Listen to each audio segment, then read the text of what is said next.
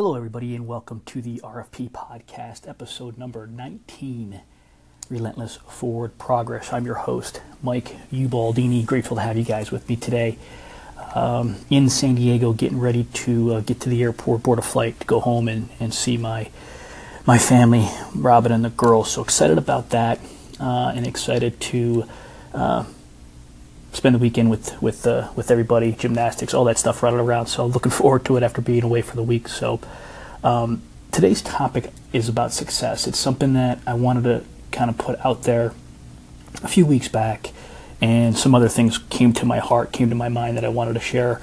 But I was listening to a podcast this week, and actually Alanis Morissette was on, and she was talking about defining success and how each individual defines their own meaning of success. And I had it as a note, and I wanted to talk to you about it. And it's a word that, it kind of frustrates me a little bit, because I don't like it, because success to one person might be defeat to another person, and vice versa. There's people out there, and we know people that, do very, very well. They make lots and lots of money, and I stop and hesitate, because how many times do we hear people say, yeah, he is so successful, or she is so successful, and the following comment after that is, they've made a lot of money. We as a society, and I've talked about a little bit about this before, define success or view success as how much money in the bank. How much money in the bank do you have? What kind of car you drive? How big is your house? What neighborhood do you live in? What city you live in? So on and so forth.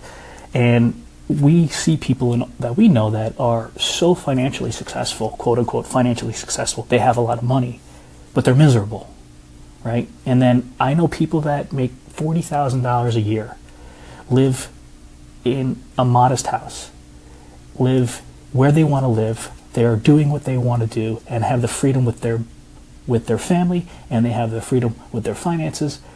They are living their life according to their mission. They are fulfilled, and they are grateful, and they are filled with joy, because they're doing exactly what they want to do. Of course, not everything's easy and perfect each and every day, but they're living their destiny, their mission.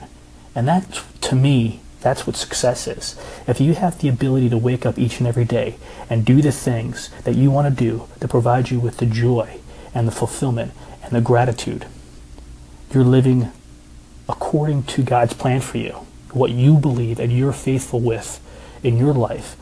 That's success, in my opinion.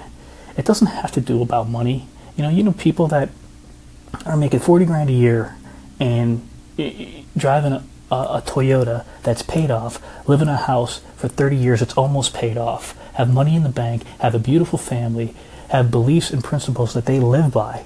That's success. Success necessarily isn't the person who's the CEO of a multi-billion-dollar company that makes $5 million a year in salary and has all this stock and all this stuff, but never sees his family, never is there for his children, traveling around the world. Is that success? To me, no, but to other people that might be success.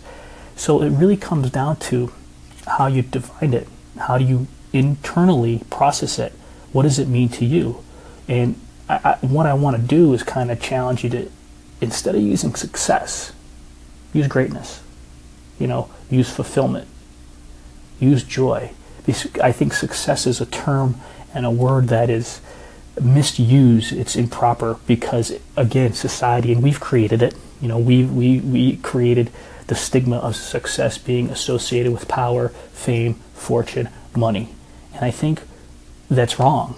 I believe that it has to deal with what you believe, what's inside of you, what provides you with joy, what provides you with fulfillment, what provides you with happiness. So I wanted to share that with you today and encourage you to really define greatness for yourself. Define what it means to be great internally for you. Have a great weekend, everybody. Love you guys, and we'll talk to you next week. Take care.